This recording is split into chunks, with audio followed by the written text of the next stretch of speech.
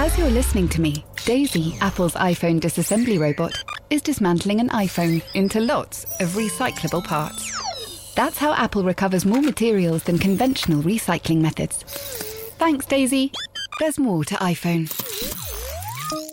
Hey, I'm Ryan Reynolds. At Mint Mobile, we like to do the opposite of what Big Wireless does. They charge you a lot, we charge you a little. So naturally, when they announced they'd be raising their prices due to inflation, we decided to deflate our prices due to not hating you. That's right. We're cutting the price of Mint Unlimited from $30 a month to just $15 a month. Give it a try at mintmobile.com/switch. $45 up front for 3 months plus taxes and fees. Promo rate for new customers for limited time. Unlimited more than 40 gigabytes per month. Slows full terms at mintmobile.com. Yo, technology, what is it all about? He felt terrible because he was clearly going to ruin my vacation. Hello, and welcome back to Danny in the Valley. Thank you, as always, for tuning in. I have a great show for you today. I'm talking to Pete Flint, who's a Brit. He's been out here in Silicon Valley for 14 years.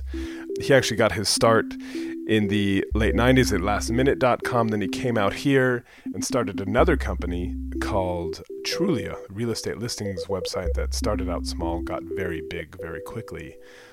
And he sold it. He listed it on the stock market and then sold it a couple years ago for $3.5 billion. And that netted him a payday of $150 million. So not bad going. So since then, he has remade himself into an angel investor and now a professional venture capitalist at his firm called NFX. They've just raised a big new fund, $150 million to invest in seed and early stage companies. So we'll be talking to Pete about his whole journey from those shores to these. Before we get there, I just wanted to mention 2 housekeeping notes. One, this is the penultimate episode of Danny in the Valley for season 1. Yes, we have one more episode after this one next week before I take a break for Christmas. And next week's episode is kind of a bit of a grand finale. We're putting together a special kind of deep dive, which I think you guys will enjoy. But we use that time to take off and line up a bunch of great new guests for the upcoming season. I think you guys will really enjoy it. So this, as I said, one more episode next week, and then we're off for a bit over a month. And the other thing is I wanted to just thank you, loyal listeners, because recently we passed 100 5-star reviews on Apple Podcasts, which is just amazing. And that's in the UK and US stores. So I just wanted to read out a couple of these that you guys have so generously put up. One is from Ian Woosnam, who says, I subscribe to quite a few tech podcasts, and in a very short space of time, Danny in the Valley has become my favorite and an absolute must. With a genuinely outstanding guest list, Danny's sympathetic and quietly probing interview style. Thank you, Ian. Gets into the real stories and the impact of technology across a huge range of industries and markets. Brilliant. Thank you, Ian. John Stanley, UK, says, fascinating podcasts. Danny manages to review some truly interesting and inspiring people. Required listening if you work in the tech industry. And Tabby W1 says, great all-around podcast, top guests, well edited, and perfectly presented. And she ends with the little double hand emoji thing, which I've never quite understood, but I know is a good thing. So anyhow, one more episode next week, then we're off for a bit. Thank you all so much for listening to keep the reviews coming in, and with that, I will leave you over to Pete. Ultimately, we want to build an institution. We look at Silicon Valley and we look at technology and we think it's not prepared for the future. We can, in some ways, turn the venture model inside out. This is the future. This is where the future is made, isn't it? Silicon Valley? Yeah. Seems that way. Whether it's for people who are living here or people come here, This is a remarkable place to be. So why does it need to be turned inside out, the venture world? Well, we think we could do it much better. There's still a lot of money around at the seed stage, but the operational expertise and entrepreneurial expertise that this team, NFX, brings together is super unique. We've been involved in founding 10 companies that have exits of $10 billion. We've invested in 300 companies all over the world. Second, we're we think about what is a great venture capital firm of the future going to look like. And just in the same way that almost every great organization and company today has to have a great software backbone. We look at venture capital and it's kind of medieval. We've been up and down Sandhill Road. We've been round and round South Park in San Francisco, banging on doors, asking for money. It's crazy how kind of antiquated this business is. So Give me an example. Investors will somewhat proudly tell you that 99% of the people that they meet, they never invest in. Doesn't that just mean they're super smart and can separate the wheat from the chaff, etc.? No, they're wasting their time. I mean, it's like incredibly inefficient.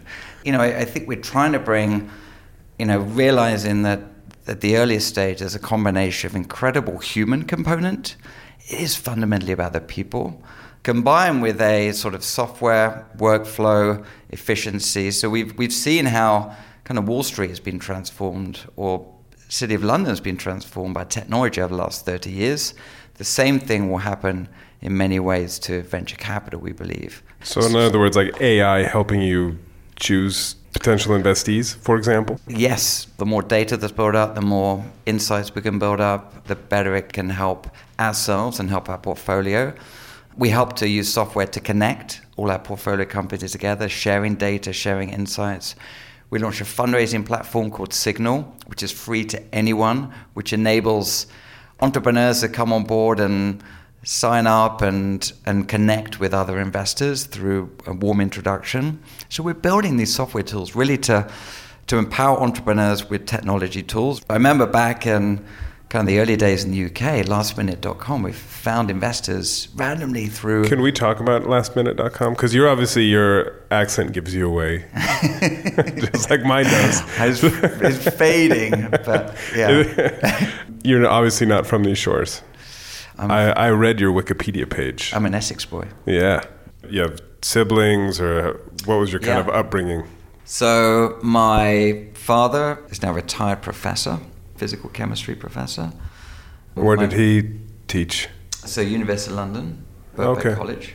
So it was amazing because my mother was a high school teacher. So she taught mostly ancient history, some Greek and Latin and French and a few other things. I mean, we would just travel, he'd be teaching all over the world. So we'd grow up, we lived in Virginia. For 6 months, he was teaching at UVA, Charlottesville. I think that's probably why it was comfortable to come here. Yeah. To Palo Alto originally. So lots of travel, and it's very interesting, sort of scientists, technology, and growing up around that. And then I have an older brother he has a super interesting job. So he runs Sky Bet. So he's the CEO there. Oh. It's a $1 billion British technology company. So the Flint boys done well. I guess. Yeah, we did all right. So he's Sky Bet. I don't know all the numbers, but I think they're doing incredibly well. So they span off from Sky, independent entity with private equity backing, and doing incredibly well. It's an industry where the UK is leading. Absolutely. You went to Oxford, I believe. Right? Undergraduate degree at Oxford, physics, and then decided you wanted to be an internet person. Yeah, well, I was studying at Oxford, and like many people at university, you take summer jobs. I worked at a bank, investment bank, JP Morgan, because they paid the most amount of money. And it was the summer of 1995. And it was the summer that Netscape went public. As in often on these internship things, they put the intern on the most kind of like sort of orthogonal area. So Pete, go and find out about the internet. There's this tell us what we need to know. Was that literally your marching orders? Yeah, go find out about the internet. It was. I realized two things. One is I didn't want to be an investment banker. And the other was just this internet thing was just astounding. So I said, well, I'm not going to work for a bank. I'm going to see what's going on the internet. And so the next summer, I actually wrote to every single internet firm in the UK. How many were there? About 18. So anyway, I got a job at a joint venture with News International. I worked at the Times building called Line 1. Line One was kind of like trying to be the AOL of the UK.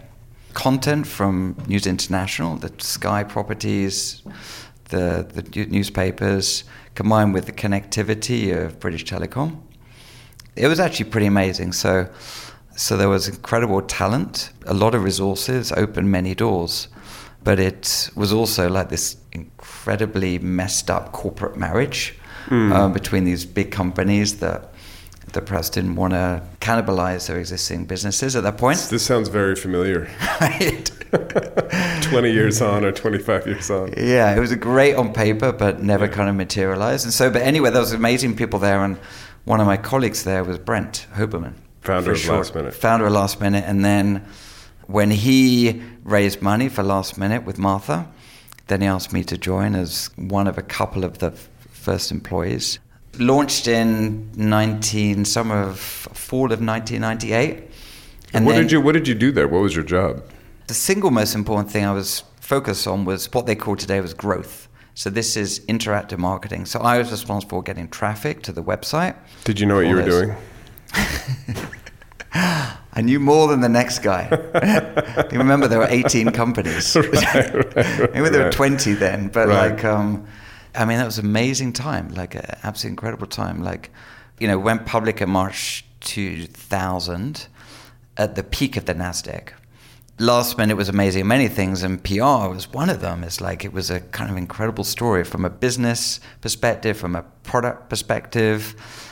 Brent and Martha have gone to do incredible things. They're incredible individuals as well. So it caught the public's imagination in a massive way. And then company went public, and then just that time the bubble popped and everything went down. And I often think if I kind of quit business at that time, in my entire working career would be in this sort of first phase of the internet, which was like all bubble and all growth and all momentum. Did you think about quitting? I didn't. It was both an incredible culture. People weren't there for the money. They were there because this was an incredible team. So the first phase of Last Minute was about how do you hire people? How do you grow quickly? How do you sort of figure out the right kind of processes to put in? And the second phase was like, how do you build a real business? So like 2001, 2002, it's like we were... Those are the hard yards. Yeah, it was like a double whammy because the dot-com collapsed. And then secondly, like September 11th happened. So you kind of People stopped traveling. People stop traveling. Once you digest the human tragedy, you think about the business consequences. Like no one wants to go on a plane after they see planes smashing into buildings. So the business was kind of struggling. And so that period of 2001 to 2003 was when you figure out, okay, how do you build a proper business? And the timing, while it in many ways was unfortunate, was hugely valuable because it enabled a company that had pretty sizable scale to figure out, okay, suppliers need to sell stuff, consumers are cautious, price sensitive, everything else, and the internet become online, so they started to come online in droves, and that, 2003, 2004, 2005 was a huge business. And then you left? Yeah, so I left in 2003. It became a different company, and I kind of felt that it became roughly profitable. Yeah. More or less. More or less. It wasn't like going to go bankrupt, which was a definitely possibility like a few years earlier. Then I left and I moved I got accepted to go to Stanford to do an MBA, doing internet in London. Great company, great job, but going to Silicon Valley and spending a couple of years in California. And I've talked to people who you go because Stanford has such a beautiful campus. Exactly. I remember vividly walking down before I even sort of stepped on campus, this is a no-brainer. And, this is where the incredible companies are made, like Google and Yahoo and eBay, icons of technology industry. And then when did Zillow happen, or how did that come about? Trulia. The way that sort of campus housing works, the first year they put you up in sort of halls of residence, and the second year you're on your own. And I was like, okay, so this is Silicon Valley. I want to find somewhere to live. And yet at the time you could You know, obviously buy flights online and hotels and groceries. You can find wives. And then go to the newspaper to find your place to live. And literally, the only place there was this thing called Craigslist, and it's a sort of this almost communist platform where people can share and post, and so a massive kind of, you know, classified business, but it wasn't really professionally done. And so there was Craigslist on the internet, and then the rest of it was newspapers and speaking to agents. And I was just astounded that this, you know, incredible part of the US economy was not, you know, it's not exposed on the internet. So I kind of started thinking about this, researching more into it, and I just became sort of fascinated by this idea. I was captivated. I couldn't, you know, I started thinking about it, iterating on it, and Stanford is just this amazing resource where the MBA program sort of, you know, you almost think like a CEO every single day in the case studies you do. You have investors like who are just hanging around looking to invest in students, graduate students. And it's just that. It's like guys at the playground, like just kind of take some money. Come on, son, take some money. No, there are. There's I'm sure. So they, but you know, and that cultural entrepreneurial spirit, which is infectious. So I basically used every kind of piece of class credit against this project. I read everything I could. Meet with real estate agents and brokers and computer scientists, and you know, I used to phone up these people at big organizations, big franchisors and brokers, and say, "Hey, I'm a Stanford student doing a project on real estate." It's like it's the perfect cover. A perfect cover, and they would of course. Let me spend an hour. This is intellectual philanthropy for them. Right. Whereas, a year later, when I was not a student running a startup, I was, they didn't give me the time of day. Who invested in you first? So our first round came from a bunch of mostly angels. They invested in our first round, which we closed a couple of $1 million before we launched.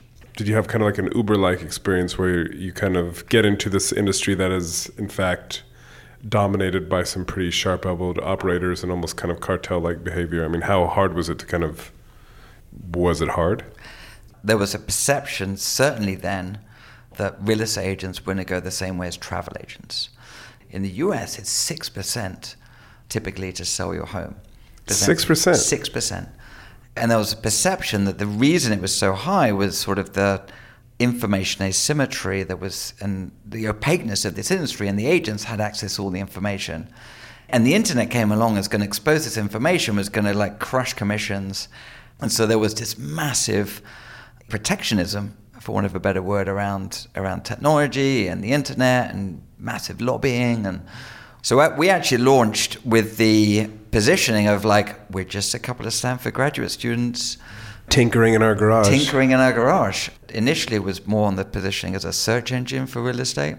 We launched just around when Google was going public, and and we saw Google doing this generalized search, and we're okay, there is going to be specific vertical search. And so we kind of saw real estate was a discrete problem with discrete particular search behavior.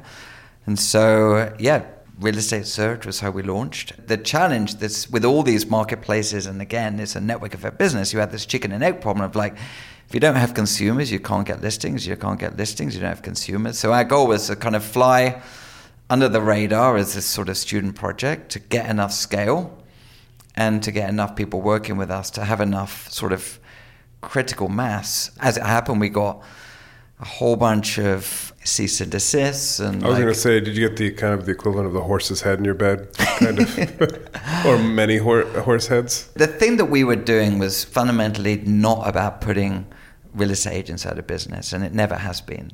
The idea for us was to be okay, we want to be the consumer's best friend in helping them find real estate information, so the best content, all the historical transactions, everything else, combined with a great user experience, and we'll make our money by just saying don't spend on the local newspaper classified advertising, spend money online. It's more accountable, it's more trackable, it's more efficient.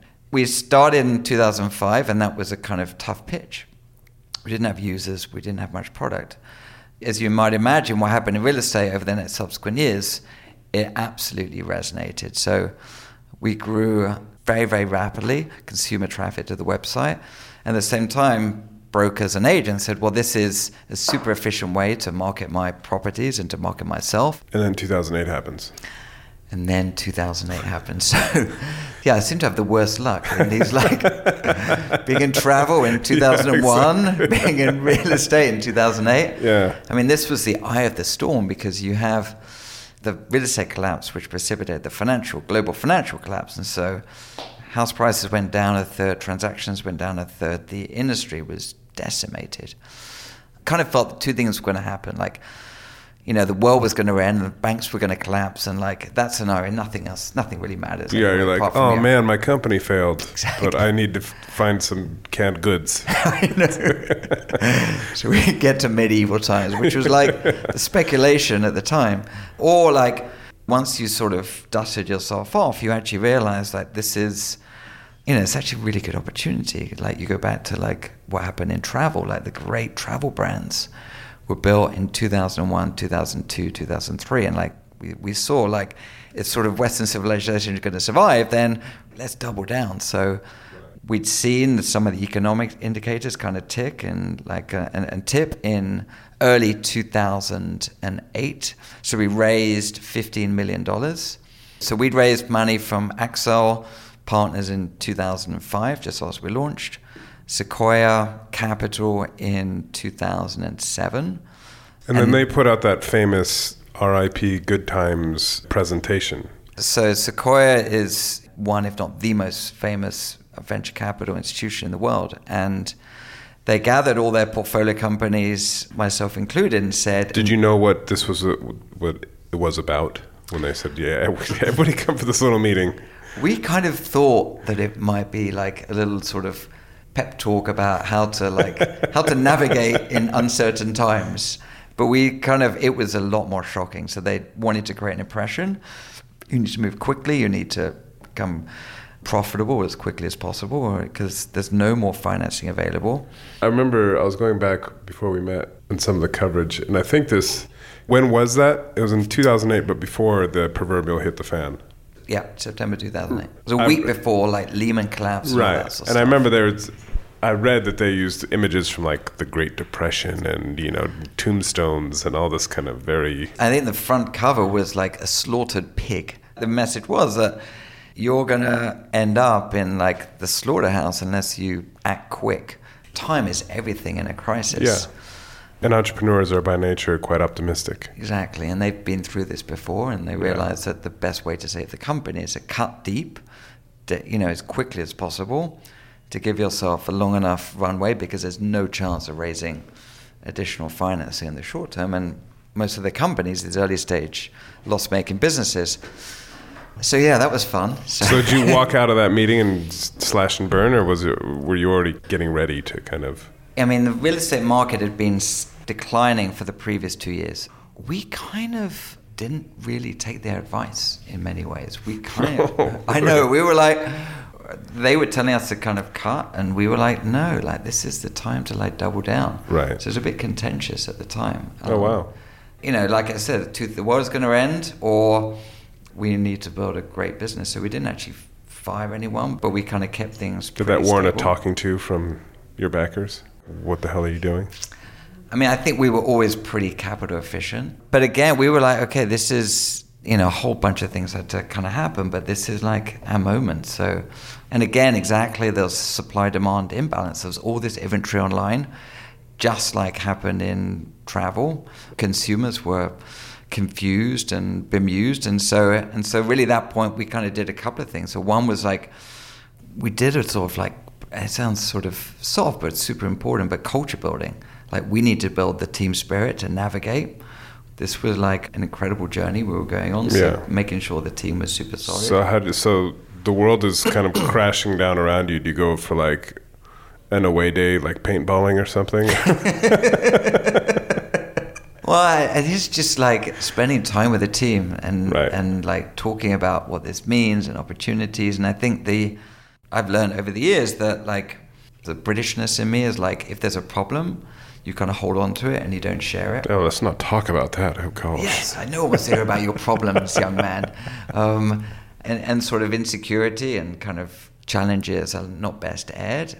But we kind of turned it on its head and said, okay, this is the situation we're in. We have so much money in the bank. We're not going to be raising any more money. This is the industry. People are still going to be buying houses at some point. And sort of, being pretty open with the team about these are all the problems that we're facing. And it sort of drove this buy-in from the team that, okay, this is a pretty interesting opportunity and we can start to change the face of US real estate.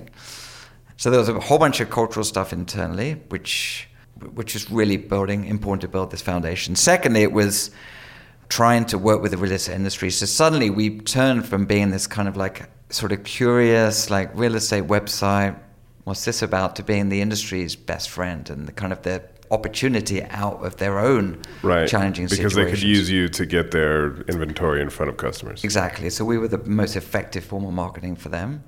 And the third, we needed to figure out how we were going to shift our business model. So we went from selling things at the corporate level to selling advertising packages and promotional packages to corporates, to basically building out this massive inside sales force and getting hundreds of people on the phone, literally calling real estate agents to monetize individual real estate agents. To get them to advertise on the platform. To get them to advertise. Right. So cold calling. Cold calling, yeah. Initially, this was born out of agents calling us and saying, hey, we'd like to be featured, more business. And then over time, we basically figured out who were the ones that are most likely to buy and call them proactively because they're already using our platform.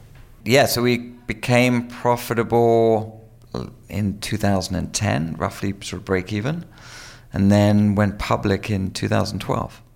And were you like, I've arrived? How was it? Did you feel like going public? I mean, it's like a pretty epic sort of experience. I think it's sort of, they're like a few years earlier, you thought we might go out of business, we might go bankrupt. So, New York Stock Exchange. Did you ring the bell, the opening bell? Ringing, get the hammer, ring the bell. I had some exposure to it last minute, involved with the IPO and, at the London Stock Exchange. That was an awkward experience when we were there because as soon as... Well, it was awkward because we just sold a bunch of stock to investors and then as soon as we went public, the price started slipping. There was a sense of kind of awkwardness. You sold us a pup. It was different with Trulia, where it was just the momentum was building. Right. We'd come out of the recession and it was great. And when you went public, how much was the company valued at? Around 500 million. Maybe a little bit less, 400 million, 400 to 500 million. So pretty small, at the time, pretty small IPO. Tiny. So things kind of gallop on until 2014? Yeah, so we were building the business and everything was going great. And then I got a call from our closest competitor, the chairman, founder of Zillow, Rich Barton. He called me. I remember vividly in the morning, he called me and said, Pete, you around for dinner next week? I'd like to chat to you about some stuff that we think we could do together. And I was literally at the airport about to go on a 2-week vacation. And you bet your wife loved that. And I said to him, no, I'm really busy and I can't meet up. I didn't want to tell him I was going on vacation. I wanted him to think that I was doing deals. I didn't sleep. I was working 100 hours a week. And then he said to me, Pete, I've got a letter here in front of me signed by my board of directors that we're interested in combining forces. So I really think we should meet for dinner next week. And then I've got to go to Essex. And then and then I told him, and he was he felt terrible because he was clearly going to ruin my vacation. But so about a month later, we announced that we were combining forces with Zillow. This is the number 1 and number 2 real estate sites merging. Initially it was, my feeling was why would I do that? This is an amazing job, amazing company. Combining with I was going to ask, is there any kind of no, I don't want to do that. Yeah, for sure. Initially it was why would I do that? Because I think we'd been competing. It's one of those situations where we were, the market had shifted. The category started being a product battle. People would use Trulia because they had this. I was going to say products. Because when you look at the product, it's actually, they're basically doing the same thing, right? Exactly. So come 2014, I could tell you 3 things that they had that we didn't have and vice versa. But we were basically doing the same thing. So it had shifted from a product battle to a marketing battle. We were spending collectively like $150 million on advertising, a bunch of that on TV. So we were just going head to head, like on Wall Street, head to head on the TV networks, head to head on Google and Facebook. And it was just like, it came after a while, spending time with them. It's like, they're really great guys. They're really incredible team. Similar DNA. The Rich Barton, the founder, founded Expedia. So we'd kind of had this shared history of being in travel. Right. We'd sort of grown up together. The Zillow team came out of travel pretty much. So we realized, okay, we could combine forces and we could do what we wanted to do in 2019, in 2017. And so however kind of painful it is, it's like, it's a terrific opportunity for shareholders, for employees, and kind of for the business. And it valued the company at $3.5 billion at the time? Announcement $3.5 billion, so stock for stock merger. Even if your heart is saying, maybe I don't want to lose my job, it's like your head is saying, makes sense. So we had to go through about 9 months of antitrust review, as you might imagine, go through the FTC and all that process, which was no fun, but necessary. And I read, again, on the internet, you can never trust what's on the internet, but I read that your kind of stake was worth about $150 million at the time? Stock for stock, I can't remember exactly, but... Ballparky. I know. You journalists, you dig up these things, so... And so that happens, but then you stayed. So I chose at that time to step out of an operational role. Didn't need two CEOs, but I joined the board of directors to help with the integration. You know, literally at the end of it, I was like the biggest cheerleader. How did you celebrate? Actually, so my 40th birthday was on literally the day before we announced it. So I guess the celebration, in fact, was like I gave my wife my phone, because my phone was just like, the stuff had leaked to the press at this point. Like, you take my phone, because I don't want to I'd basically turn my phone off for 3 hours and had dinner. So that was... 3 whole hours. Yeah, I know. So that was the sort of most visible kind of memory. And then, so while I was on the board, I basically took a little over a year off of kind of full-time working, travel around Europe with my family. Jump off of cliffs and do crazy things? Not really. Or just like quiet Airbnbs? well, I had a 3-year-old and a pregnant wife, so there was no jumping off cliffs, but spend some time in Europe seeing family and that's quite cool. Nothing too crazy. As you're listening to me, Daisy, Apple's iPhone disassembly robot, is dismantling an iPhone into lots of recyclable parts. That's how Apple recovers more materials than conventional recycling methods. Thanks, Daisy. There's more to iPhone. Cool fact, a crocodile can't stick out its tongue. Also, you can get health insurance for a month or just under a year in some states. United Healthcare short-term insurance plans, underwritten by Golden Rule Insurance Company, offer flexible, budget-friendly coverage for you. Learn more at uh1.com. Hey, I'm Ryan Reynolds. At Mint Mobile, we like to do the opposite of what Big Wireless does. They charge you a lot, we charge you a little. So naturally, when they announced they'd be raising their prices due to inflation, we decided to deflate our prices due to not hating you. That's right. We're cutting the price of Mint Unlimited from $30 a month to just $15 a month. Give it a try at mintmobile.com/switch. $45 up front for 3 months plus taxes and fees. Promo rate for new customers for limited time. Unlimited more than 40 gigabytes per month. Slows full terms at mintmobile.com. And so once that happens, obviously everybody knows the deal and it's this amazing success. Could you talk about getting into the kind of the world of angel investing? Because I find it so fascinating here how it works. I mean, it's such a machine here. How does it work? You're part of the club now. Yeah, so I was kind of stuck in San Francisco, even though I could have traveled and jumped off cliffs. In Bali, it's like, we were having a second child and daughter at school, so I was like hanging around San Francisco. People realize you have time available, so I kind of got dozens of people emailing me and say, hey, I've got a startup idea, can I get your perspective on it, can I pick your brains? And so I basically... How quickly does that start? The next day. Right. The next day. So I kind of got a lot of sort of inbound interest. And then there are these pretty clear sort of connectors and informal networks between kind of angel syndicates and investors and venture capitalists. So venture capitalists approached me and said, let's do some deals together. If venture capitalists there's this whole kind of ecosystem where the big name venture capitalists often kind of work with angel investors, as a deal flow, and they pass deals between each other, maybe too early for a big fund, but the angel investors can evaluate them. And so this whole ecosystem, I was literally like 10 to 4 p.m. most days a week. I would be meeting with entrepreneurs and like they would be pitching me, and it's just this sort of incredibly fertile startup space. There's so many startups. What's the craziest idea that was pitched to you? I think the kind of craziness is like when this cyborg stuff or genetic stuff where, Cyborg stuff? Cyborgs and, creating sort of... Well, here's my cyborg startup. Can you give me money?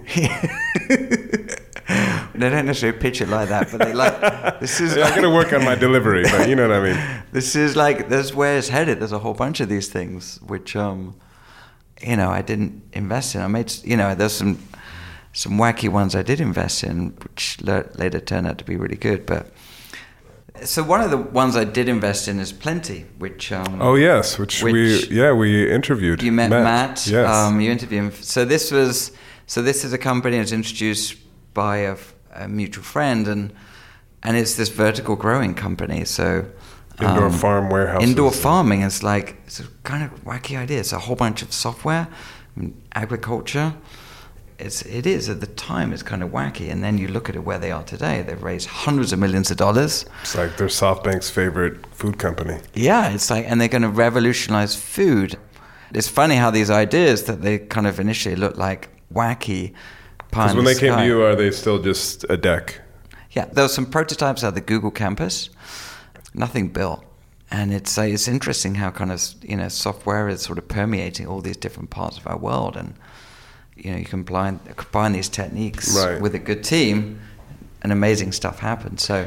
And are you the only angel investor who hasn't invested in Uber? Everybody I talk about, I was in Uber real early.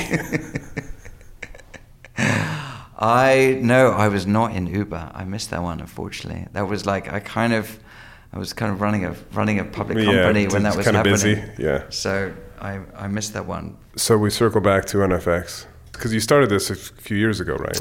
So NFX started 2015 by James Curry and Gigi Lever-Weiss, my partners, and then I joined about a year after they launched. But this isn't kind of a formalization then of your angel investments. That's separate. No, exactly. It's separate. So James and Gigi started working together in 2015. I joined in 2016, really doing kind of small scale investments together. And then this $150 million fund is really what we think of our launch. So this is, institutional capital. We're doing a combination of seed stage investing as well as sort of early. We run an early stage program for entrepreneurs where we invest $250K to help them get going. And so, we're pretty excited. And how does it, in 2017, how does the UK look relative to Silicon Valley? Is it still light years behind, or is it catching up? I was just there for a few weeks, and people are saying, well, it does appear that there is a lot more going on there than there was, but, it's all relative. I don't know. Yeah, so I used to, I've been back and forth for the last... 14 years, and there used to be this observed latency between the kind of ideas that happen in Silicon Valley and what happened in London. I'd say that 14 years ago, that latency was around 18 months, and now I think it's kind of compressed to, on average around kind of 6 to 9 months, and in certain sectors, I think it's sort of similar velocity. Right. So. Things like fintech, some of the blockchain stuff, some healthcare stuff is similar. Those are generally industries where they've kind of perhaps less regulation or less burdensome than the US systems, and so they're executing super fast. But the big difference, I think, today versus like the last minute days has been the talent.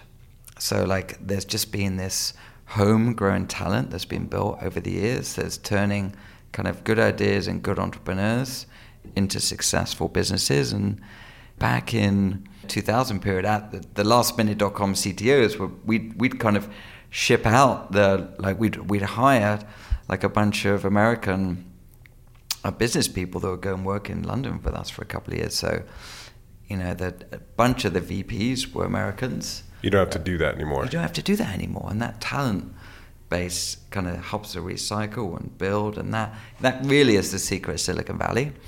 The talent, the people that is moving between companies. Yeah.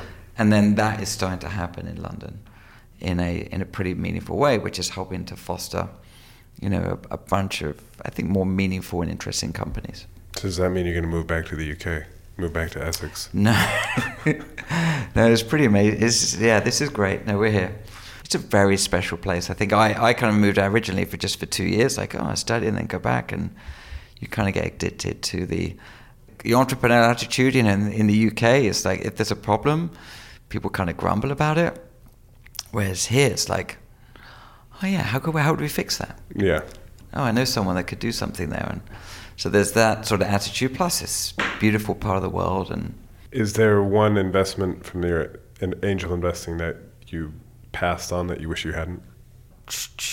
I'm sure there are. I'm trying to think. There was a time in early lastminute.com days where it's in a very unique environment. So you'd meet everyone from like Mark Zuckerberg to Drew Houston at Dropbox and to the Uber founders. And I wasn't angel investing there because I was kind of bootstrapping. We were just surviving. Right. So every piece. But you were kind of one of them trying to. Yeah, we'd go out for dinner and talk about stuff and like how do you build businesses and like. Really? Not everyone, but you go and like share ideas with your fellow entrepreneurs. And so, yeah, for sure. If I'd been more active then and had some liquidity, then I would have like. Yeah. Of all of that kind of up and down, was there one kind of your worst day of work? Worst day of work. I think that sort of period around the sort of, it's those crisis days. It's like both September the 11th and October 2008. You're like the CEO of the company, you're the founder, you're like, and however much you kind of believe like there's an opportunity, you have this like, you manage like, 50, 60 people at that point. And everyone is telling you kind of, real estate is terrible, internet is terrible, and you kind of have to hold it together. Those are nightmares. You have to kind of fake it till you make it. I don't know. Well, I wouldn't say fake it till make it, but just there's a sort of like, you have no choice in a way of like, this is it. Like, you got to like go out there and you have all these, all the team looking at you and trying to like, okay, this really, they're going to turn this around. Those are the most stressful times of trying to like, you're a first time CEO, I was like 31 or 32 or something then, and you're in charge of this money from investors and you've got to navigate this world. Those were the most stressful time, but I think they create bonds between the team members that's like inseparable. And right. Same with Brent and Martha, same with my team at Trulia. Their experiences, which sure you had sleepless nights, but the kind of formative experience that now as an investor, I want to try and help the next set of like first-time CEOs to figure that stuff out.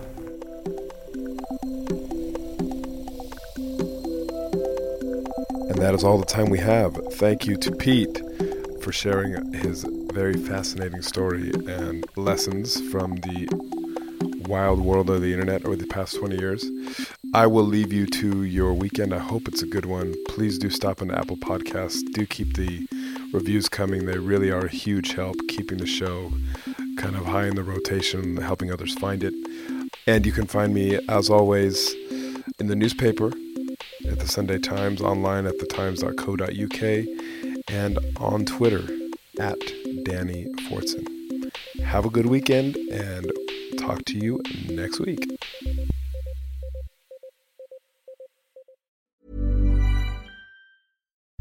As you're listening to me, Daisy, Apple's iPhone disassembly robot, is dismantling an iPhone into lots of recyclable parts. That's how Apple recovers more materials than conventional recycling methods. Thanks, Daisy. There's more to iPhone. Hey, it's Paige DeSorbo from Giggly Squad. High quality fashion without the price tag. Say hello to Quince. I'm snagging high-end essentials like cozy cashmere sweaters, sleek leather jackets, fine jewelry, and so much more. With Quince being 50 to 80% less than similar brands. And they partner with factories that prioritize safe, ethical, and responsible manufacturing. I love that. Luxury quality within reach. Go to quince.com/style to get free shipping and 365-day returns on your next order. Quince.com/style.